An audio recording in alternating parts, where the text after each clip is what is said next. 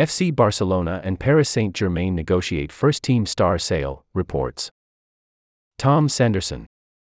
FC Barcelona and Paris Saint-Germain are currently negotiating the transfer of one of the Catalans' first-team stars, according to El Nacional. https://www.elnacional.cat/cas/30-10-dash-10975_no-30-barca_1025_1002.html.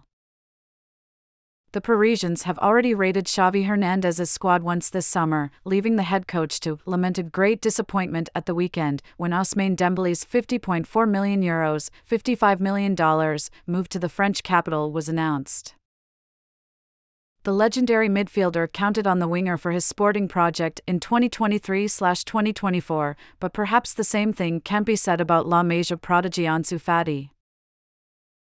Though Xavi has always talked up the quality the 20-year-old undoubtedly boasts, he hasn't been able to give a straight answer when probed in public on whether Fati will be sold this summer. We will see. There is a market until August 31st. He is very good and has been at a very good level, like Ferran. We can't say anything.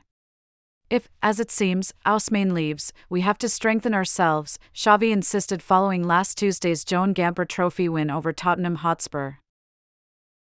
Along with Ferran Torres and Clement Lenglet, Fati is one of Barca's sellable assets in the currently open window and is perhaps the most interesting considering any offloading represents pure profit for the cash-strapped club. More for you.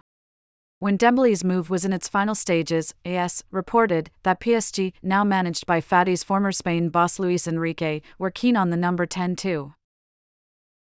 Sports Money Playbook. Sign up for Sports Money Playbook for the latest sports news and analysis of valuations, signings, gambling, and billionaire owners. By signing up, you accept and agree to our terms of service, including the class action waiver and arbitration provisions, and privacy statement, https://www.forbes.com/privacy. According to El Nacional, that interest is becoming more concrete with the League One champions prepared to pay just €40 million, $43.7 million, with €30 million, $32.7 million, fixed and another €10 million, $10.9 million, forthcoming in variables.